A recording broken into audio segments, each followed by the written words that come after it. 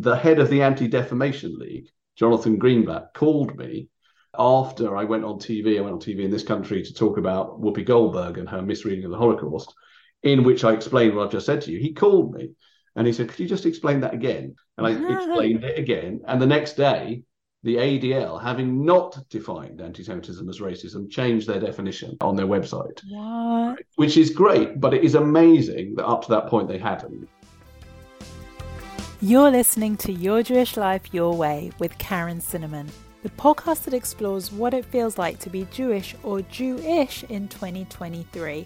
On the show, we divulge all of the secrets and know-how to being confident in celebrating and living your Jewish life your way, with easy, simple ways to embrace your mishpacha through the traditions and rituals you've been dying to learn more about. So save your kvetching. We're talking less Jewish guilt and more Jewish joy here on out. Yalla, forget about the right and wrong ways to be Jewish. It's time to create a Jewish life you love living. So I brought David Baddiel onto the podcast because I was so impacted by his polemic, his highly regarded and best-selling book, Jews Don't Count. By his own admission, I don't think his publishers expected to be as much of a phenomenon as it was. It's a book you almost feel like, God, at last someone's bloody said this, to sound very English. I know we don't use bloody outside of the UK, but I am here in London. So I wanted to get David onto the podcast to talk about his book. He's very, very, very well known here in the UK and globally. He's an accomplished comedian, author, screenwriter, television presenter, and now he's an activist of sorts with this book. I don't think he knew what a phenomena his Jews Don't Count book would create, but it really has spoken to the masses. And you know what? I wanted to get him on the show because it's that thing that we all feel, that anti-Semitism isn't considered to be as unacceptable as other forms of discrimination. Even among those who are vocal in their support of other minorities, they don't seem to latch on getting behind Jews when they're discriminated against. So I wanted to bring David on to talk about this phenomena and what we can do about it. But you know what? It's also a really fun episode. Lots of laughs. We kept it light. Lots of brilliant stories from David.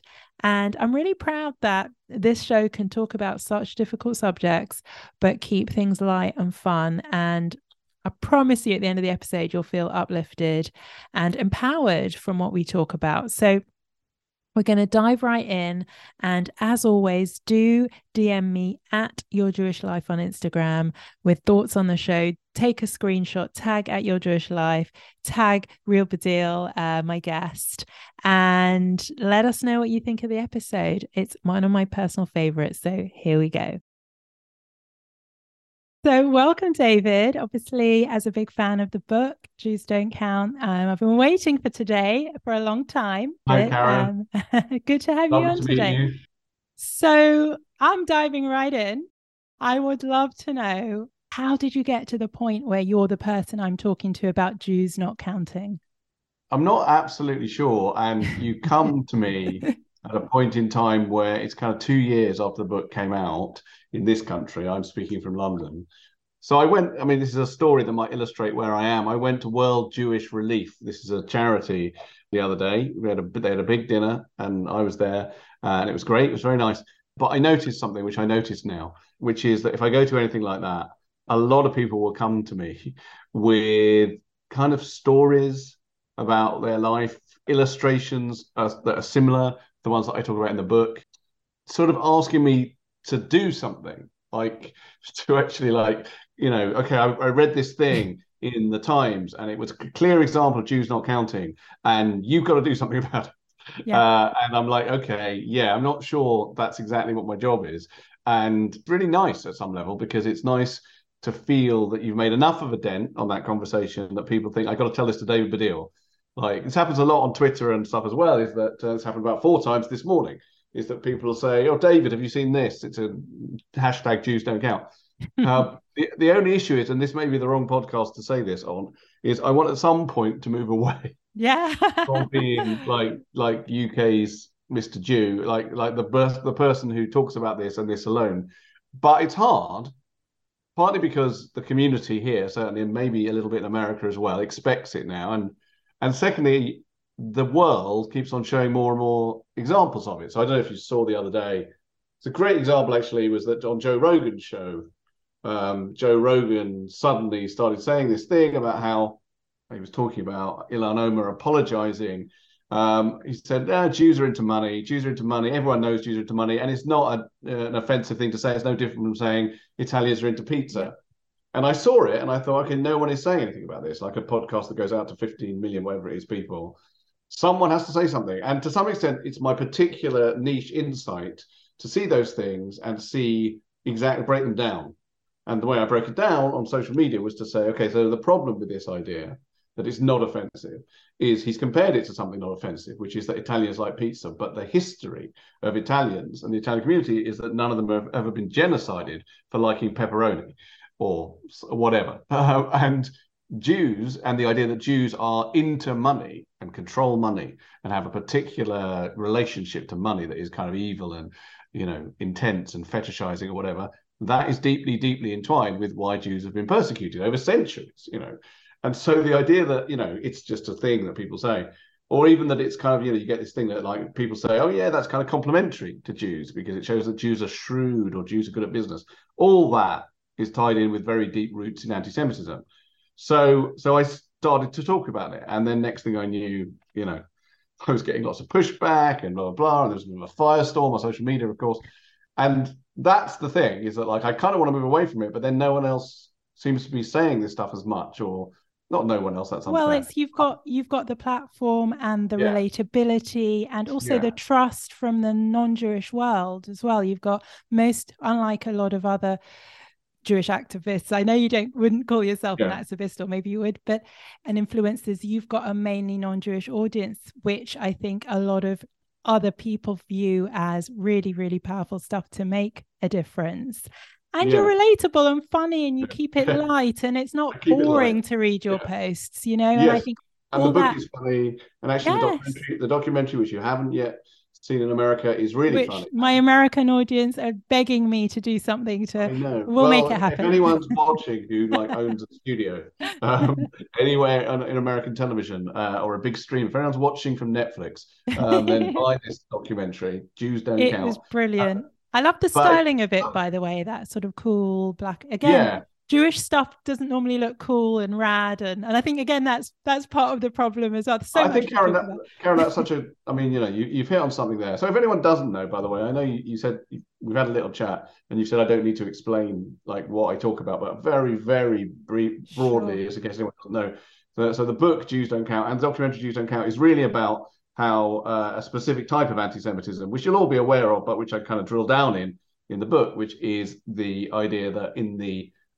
progressive space, in the space where people are very concerned about offense and minorities and inclusion and representation and all those words, that's where I perceive that there's a kind of like, you know, low in the mix thing going on about Jews and anti-Semitism, and how that seems to be not so live as everything else in that conversation. And so the context in which I'm placing the Jews Don't Count phenomenon has to be seen on that, has to be seen on the way that identity politics has become like the biggest thing that people talk about, right? And actually, I do think you've hit on something there. I do think one of the reasons, there's 1,000 reasons why Jews are low down in that mix, and it's all to do with an idea of Jews as being powerful and rich and white and all the things. But there's another thing that you picked up on there, which is cool.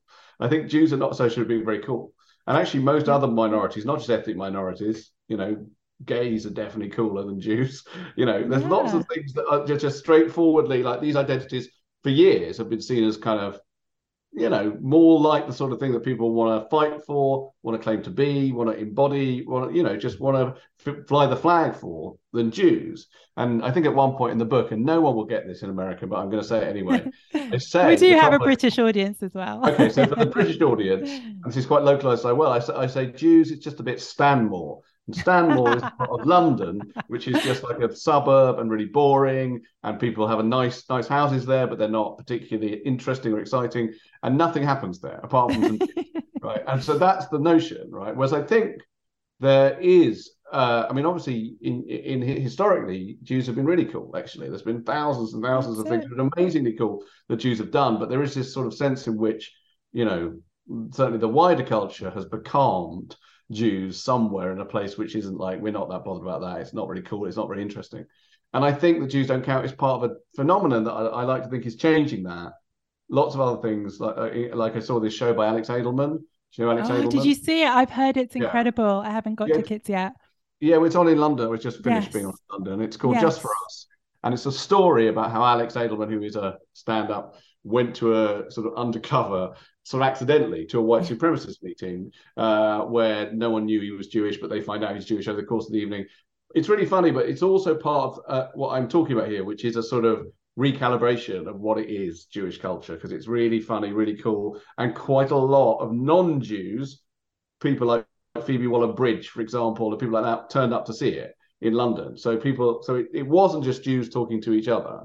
It was Good. breaking out, and on Broadway it's doing that too. It becomes a thing that people want to see, not just because like, oh, these are Jews in the ghetto talking to themselves, right? And so I think it is changing, but it's not easy to change. So we have to have a sort of rebranding effort and become. Well, But I'm sure. I think your show is doing that too. I'm sure. yeah, we are, and I think it is important, and there is a real gap for it. We don't want to connect with sort of synagogue branding and language. We want to sort of take it forward.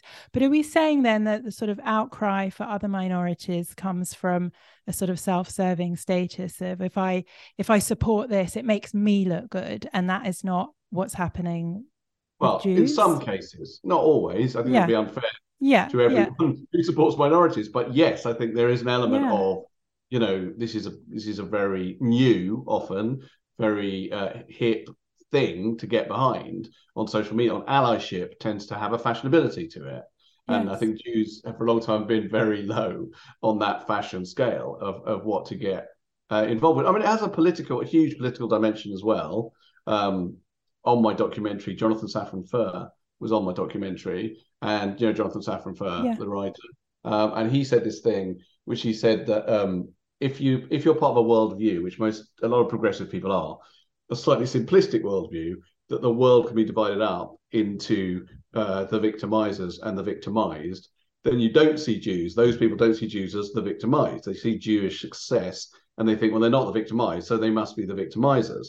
And allyship tends to flow to the victimized, right? It tends to flow to those people who you think, well, they're vulnerable, they're victimized, so we have to fight on their behalf. Now, if you don't see Jews as victimized, then somehow or other they're not going to get the help of allyship, which goes completely against the fact that Jews, as I'm sure you know, are one of the most targeted hate groups in the groups for hate attacks, for hate speech in the world, and conspiracy theory against Jews is really growing. I mean, actually, the fashionability of anti-Semitism is very high. That's the weird thing. It's normalized, isn't it? It's okay. It's incredibly normalized. And I saw a thing the other day. Did you see this? This was on social media. It was really horrible. Is some guy who's part of some terrible neo-Nazi group called the Goyim Defense League. Did you see this? He's in Florida, and he's just going around with a megaphone shouting anti-Semitic abuse at Jews in Florida. I mean, I wouldn't advise anyone watching to check it out unless they've got a strong stomach, because it's hideous. But it also ties into something else, which is, so this guy's doing that. When I saw it, it was 5 days old.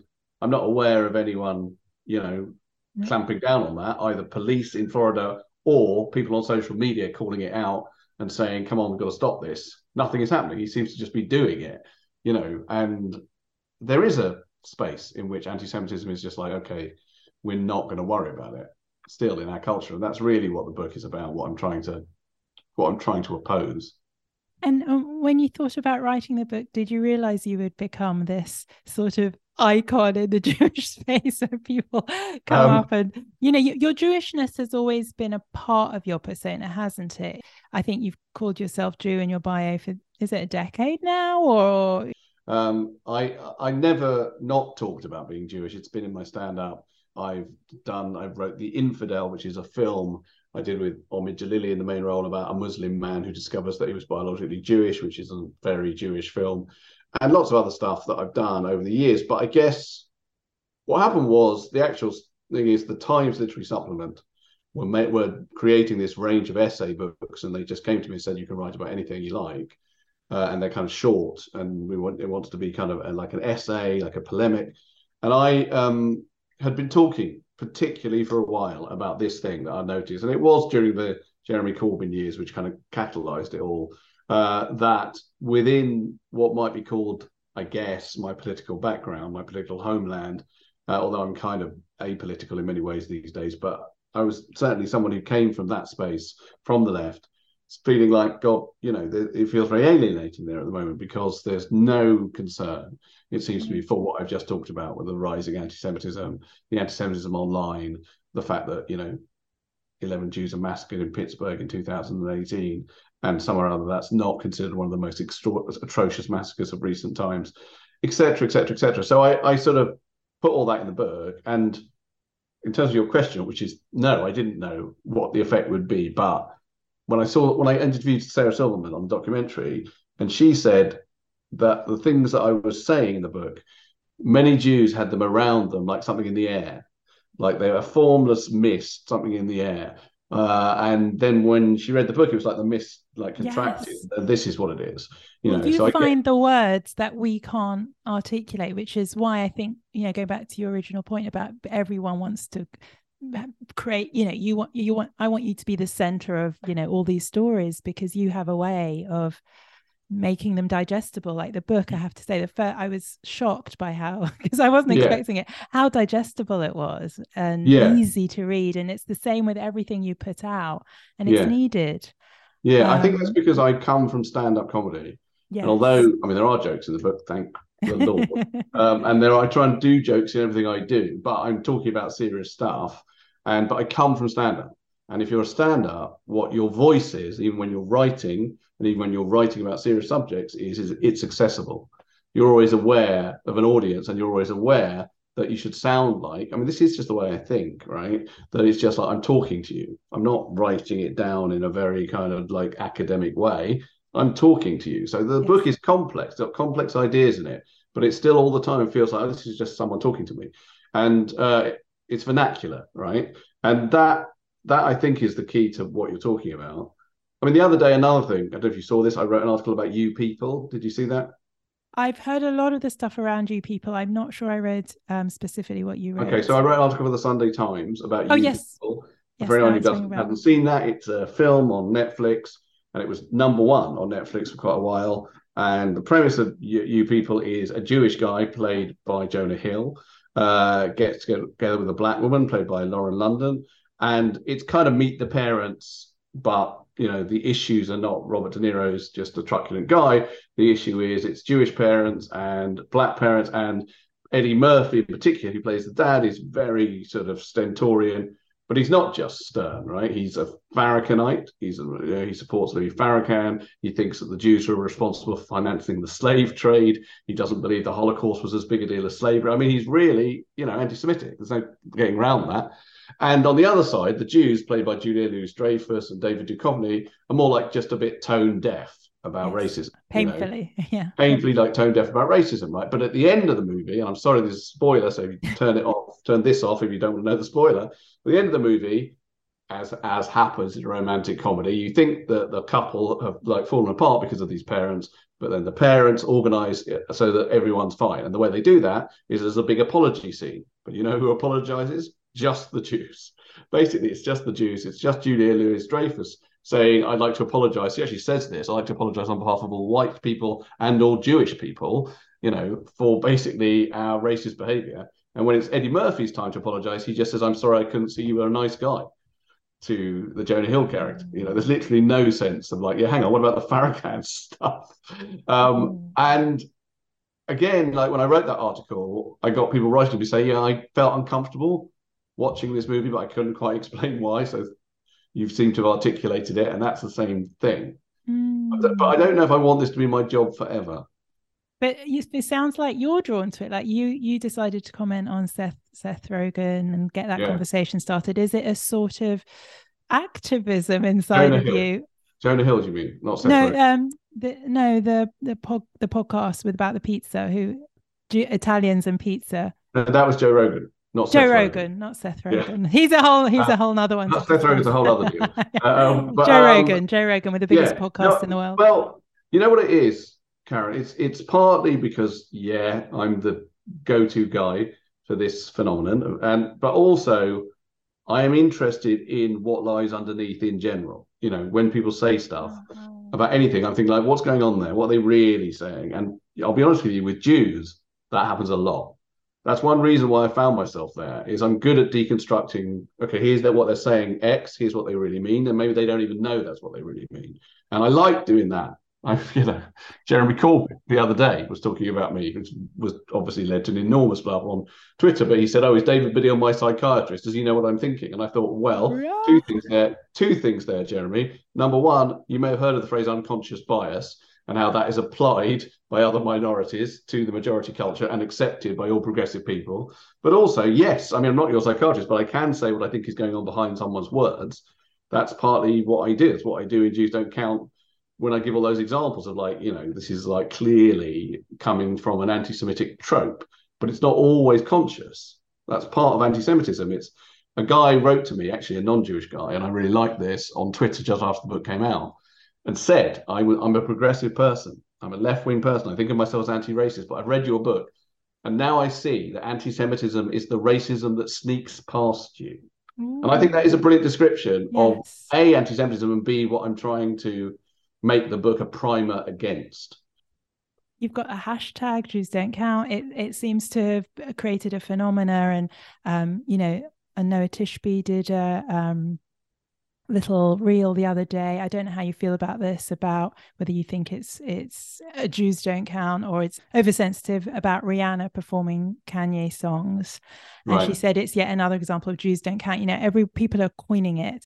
Did you anticipate this phenomena, and what were your goals with the book, and what kind of impact were you hoping it would have? Or was it just a case of, I need to get this out of my system and create a handbook almost? Well, the title is really important, I think, and has become something that I now see said a lot, often without reference to me. That's a bit like something else I did. Again, you will know this, but not everyone watching will know this.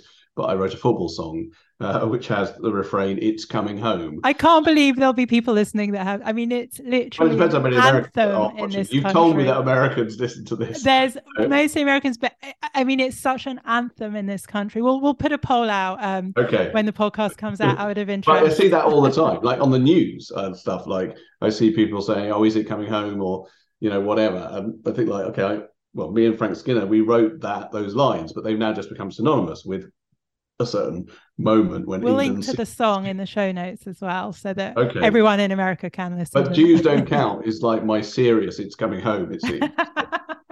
It's like, this is like the other mantra that I came up with, and I think that itself, I'm very pleased with it as a title, even though some people have willfully misunderstood it. Most notably, my German publishers who refused to put it on the book. So I don't know if you know this, but the book came out in Germany. It was the first country that it got translated in. And they said, we can't call it Judenseelen nicht, which is the literal translation. We can't call it that, they said. They sent me an email with our history. And I wanted to troll them and just write back and say, sorry, what history? Sorry, can you what were you talking about? See how long it would take for them to understand that I was joking. But anyway, so it's they wouldn't do it. They said it's too strong for Germany. And then they changed it to a really weird title in German, which is "Und die Juden?" ? Which means "and the Jews?" ? Which I think it's like an even creepier, much creepier title. I do too. It doesn't make any sense. Well, it sort of does, because the idea is when you're leaving the Jews out. I see. So and the Jews, but it sounds like something a Nazi general would say to Hitler at a very dark part of the Second World War film. You don't want to have to work out what the title means. No, exactly. Even if you don't read the book, you've learned something from the cover, and it's creating intrigue with that. And it's become a turn of phrase that we can latch onto. Also, just as a sidebar to that German story, when I went to Berlin to launch the book, every single German journalist said, "Why have you called it this weird new title?" And I said, because the publishers said you wouldn't accept it. And no, we love Judenseelen nicht. But it is, of course, a few people have said, someone said to me the other day that their mum had it on the coffee table, and the young people, I think the book is definitely read by young people. These are really young. These are like 14-year-olds. Had seen it and were like, "What's that book? It's disgusting," right? And obviously they were taking the title literally. Right? My daughters saw it, yeah. Yeah, whereas obviously the title is not meant literally. The title is modelling an attitude that I feel exists towards Jews, and that's what I'm opposing. So that's what the title means. But no, I didn't know it was going to be as big a hit as it's been. Is to answer your question a long time ago. Well, It, that's a great outcome. yeah, no, it's a fabulous outcome. I mean, the truth is, do never know. Like we get asked a lot, me and Frank, did you know that Three Lions was going to be such a big hit? And no, you don't know. But as you said earlier, I've always done stuff which is like, okay, what am I really engaged with? I never do anything. This is true. I know it'll sound like I'm virtue signaling or whatever here, but it's true. I never do anything that I think like, oh, this is right for my career. I only do things where I think this is what I'm really thinking about. I've got this inside me that I need to put out into the world. And, back then it was I needed to write a song about how England are always losing, but we hope they're going to win. And then when I wrote this, it was a book about how Jews were being left out of the identity politics conversation. So that is kind of zeitgeisty, I think. It's like there's a thing inside me that feels like the stuff I've got to say tends to be just a tiny bit ahead of the zeitgeist. And so that's helpful, I think. You know how much I love being Jewish and all the good stuff. But, all my life I've tried to find a community that feels authentic, inclusive, and fun. And it's hard. As a modern Jewish woman, you're running around, busy, lots going on, but you want that space where you've got your like-minded Jewish women around you, your squad, your girls, and you also feel empowered to go out there and live your best Jewish life. And that's why I created Smashing Life. It is now all inside an app. It's at your fingertips on your phone, and it's everything you could possibly want as a modern Jewish woman. We've got Jewish calendar, Jewish recipes, incredible chats, conversations. It is the place where Jewish women discover, share, and connect. So I invite you to join my community where there's no labels, no judgment, just authentic connection at smashinglife.club. I'll see you at smashinglife.club. So, I mean, I know that am I correct saying you're a descendant of Holocaust survivors? My mother was born in Nazi Germany. And could this be connected to sort of that history in that, I mean, it's quite what you're doing. And I mean, you must be fatigued by it all somewhat. And it's so energy zapping, these arguments, conversations, as much as you appear to keep it light. How does it affect you? Well, there's two questions. So my mum was born in Nazi Germany. My grandparents got out as well, but most of my family was murdered. My wider family, they had a very flourishing business in a place called Königsberg, which was in East Prussia, now in Russia, and they lost everything. And my grandfather had actually been in Dachau before the war. He was arrested after Kristallnacht, and he was clinically depressed for the rest of his life. So that trauma, I think, gets passed on. And I think there's complex understanding of first generation, second generation trauma. But I think what it has led in me, on a lighter sense, I think, is a sort of like burning desire to say the things that I think need to be said. And obviously, specifically, if I feel anti-Semitism is something creeping up in society, then having a mum who was born in this is not like great grandmother. My mother was born in Nazi Germany. I'm only here by the absolute skin of my teeth. She got out in 1939. So wow. It's obviously partly to do with that.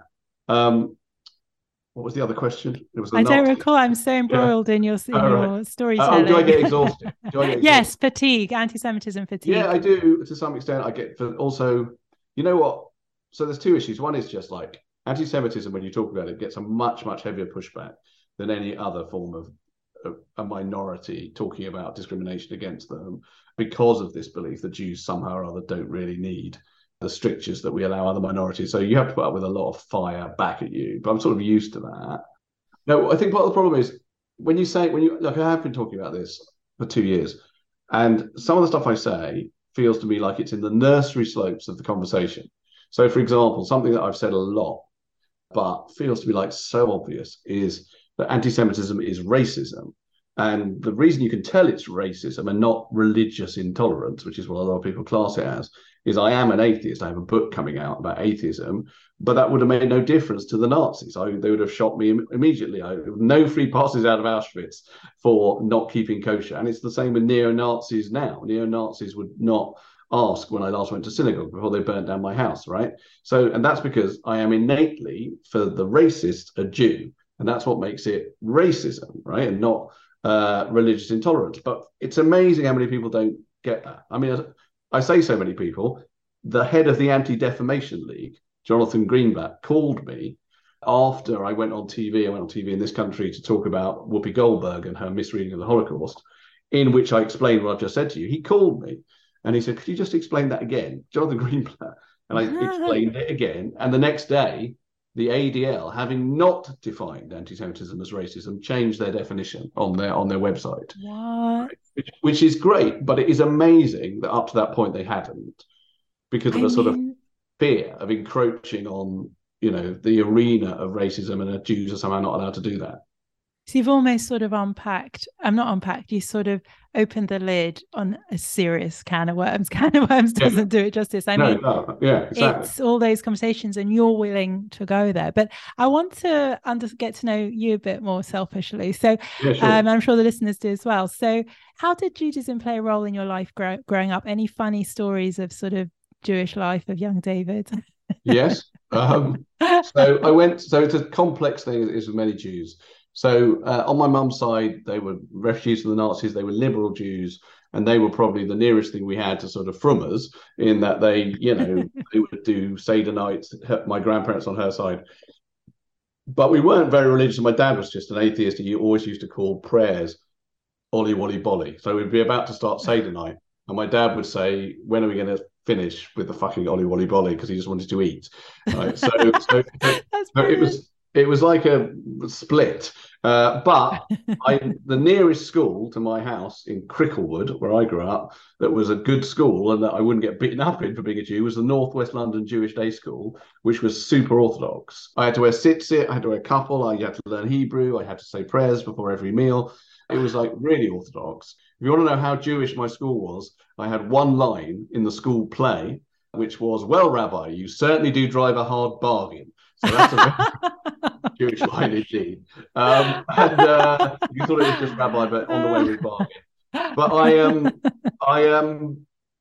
I grew up this sort of like mixed up, very, very religious on this side, completely irreligious on that side, Jew, which is very common. And the Holocaust sort of in the background as well. Exactly. Being Jewish, which I think a lot of people don't understand, is that they only understand Haredi Jews, really. People who are not Jewish, they think like that's a Jew, the people with the black hats and whatever. But most Jews obviously aren't like that. But secular Jews are not Jews either. They're Jews in a very fluid and complicated way, depending on their personal histories.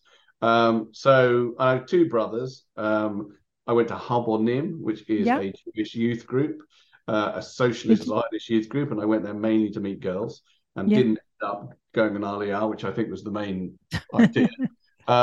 And the new book about atheism actually has a lot in it about how I'm Jewish despite the atheism.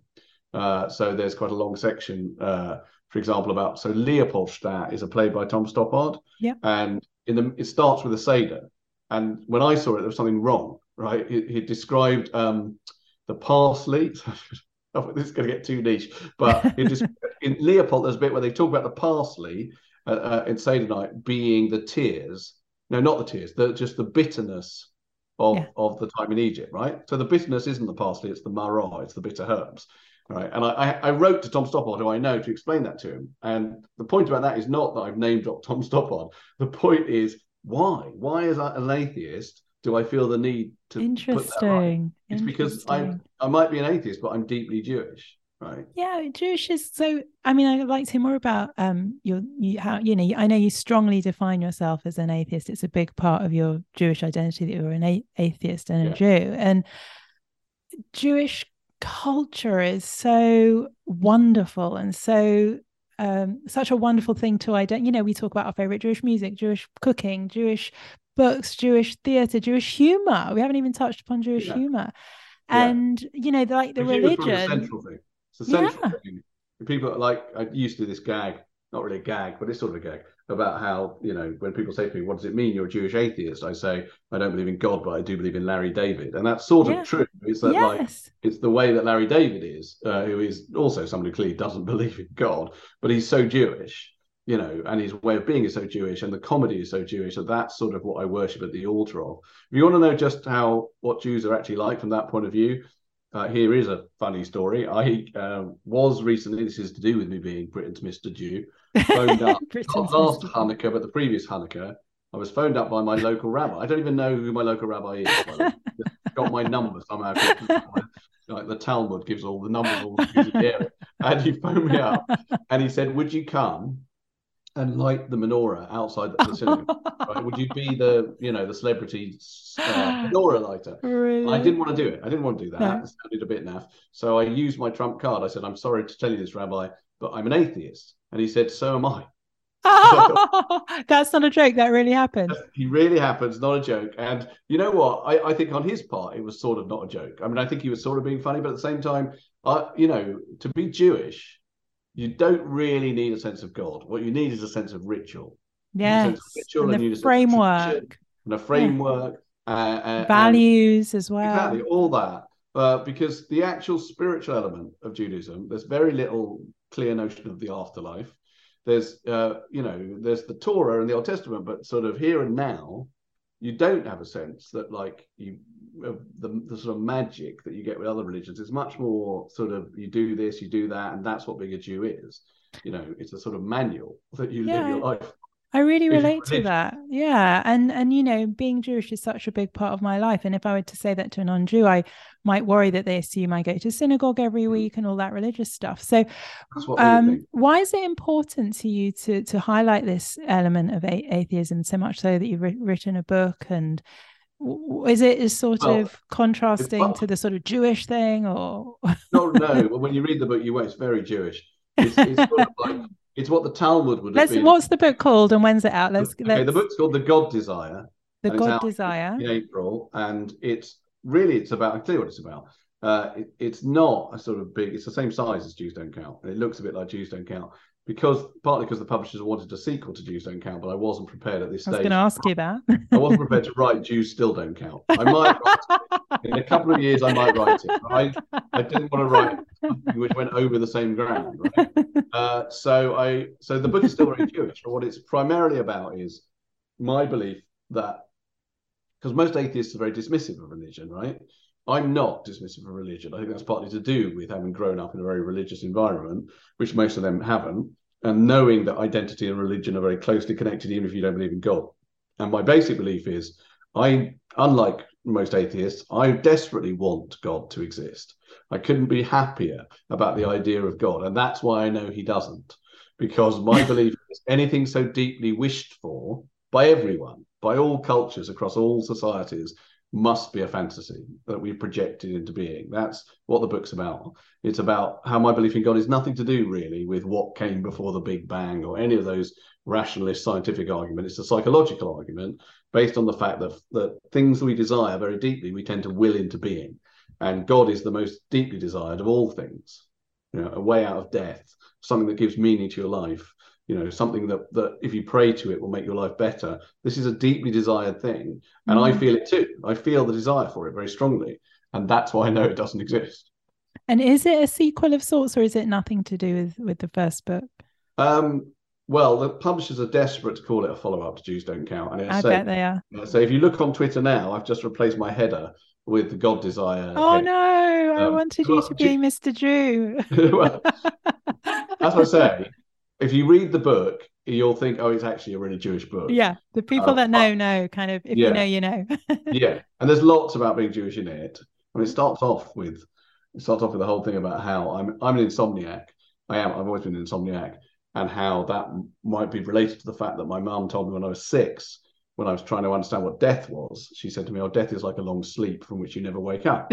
And I think that completely fucked it for me as regards sleep, right? But I remember I started praying then. When I found out that's what death was, I started praying to Hashem. And this is like in the first part of the book, the words Hashem are because I wanted, me and my brothers and my best friend Saul Rosenberg to like not die and to be with me in heaven afterwards or whatever.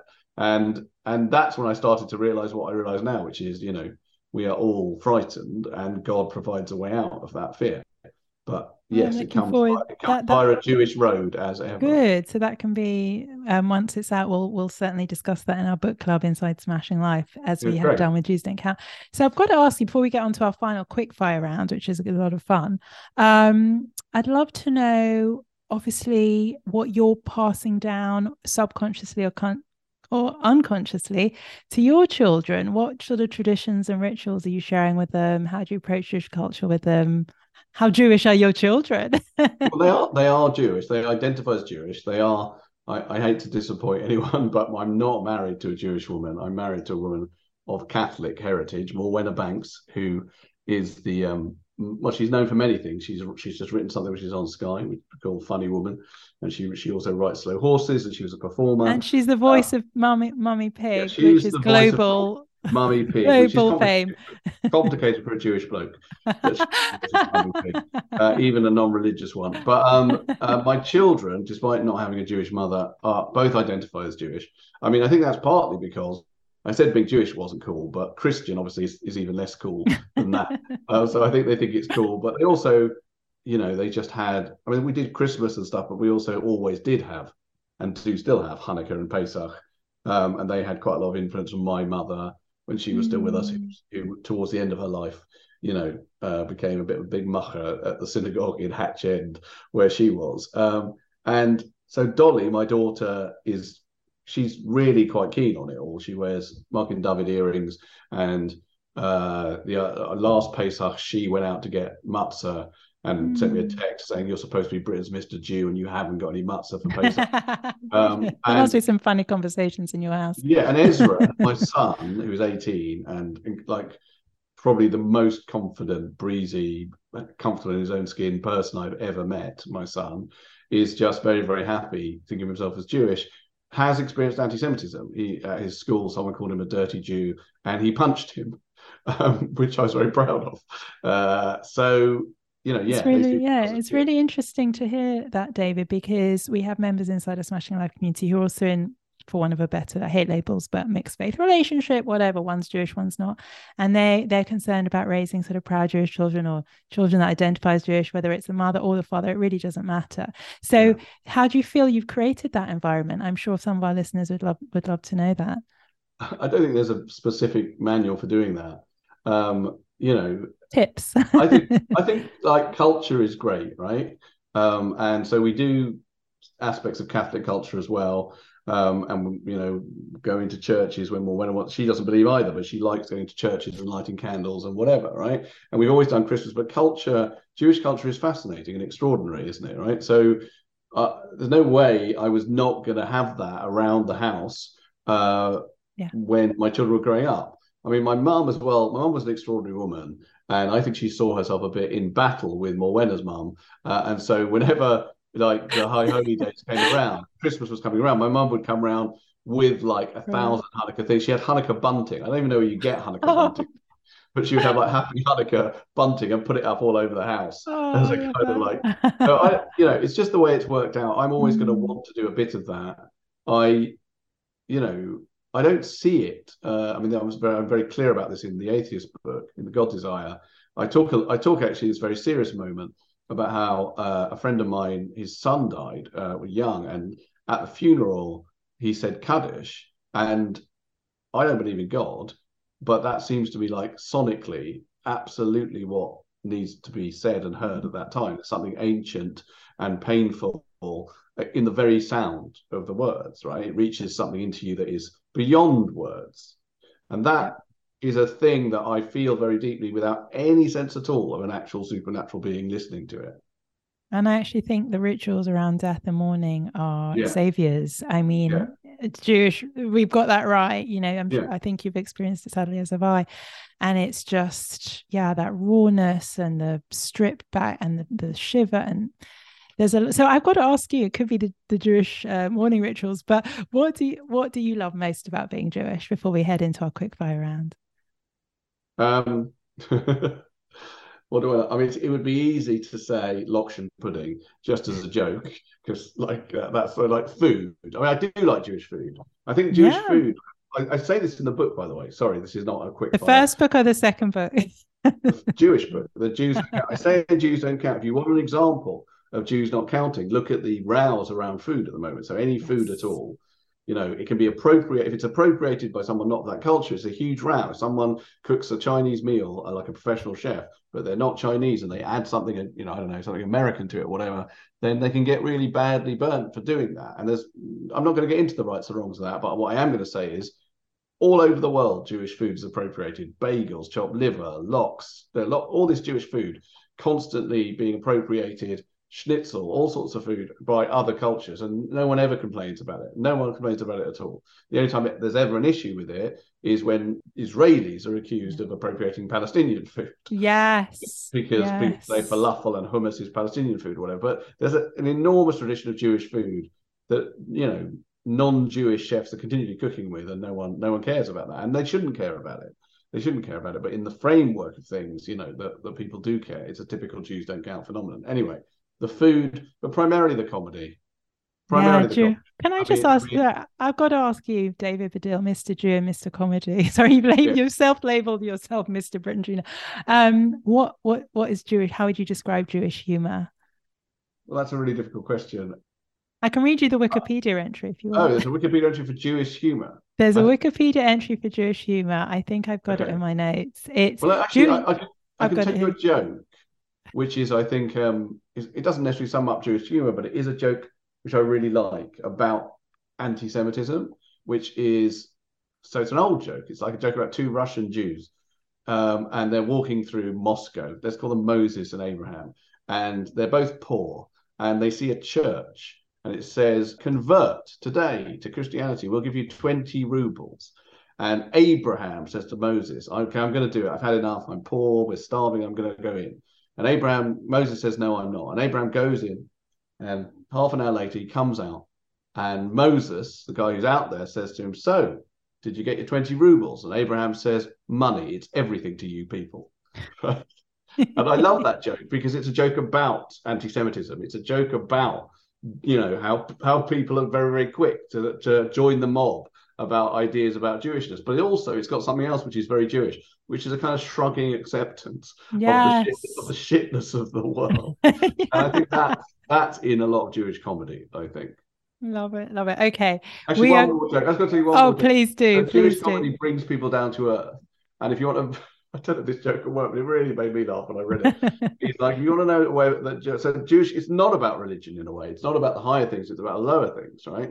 And so one day, the Dalai Lama's mother turns up to see the Dalai Lama, and the Dalai Lama's mother says, "Okay, Sheldon, enough is enough." Right? and I love that joke. I love that joke. It's basically, Jewish jokes bust through, the disguise. Yeah, and I think it's this part of the secret to our survival. Would you say? Is that? It's so important. Jews.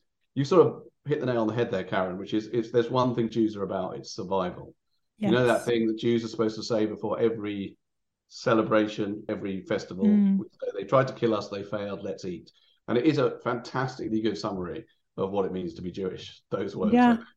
Thinking about I'm a survivor. It's true. Yeah. It encompasses it all. So quick fire round to which I do with all my guests. So you can answer in a short one word answer. You can elaborate with the story as you wish. Okay.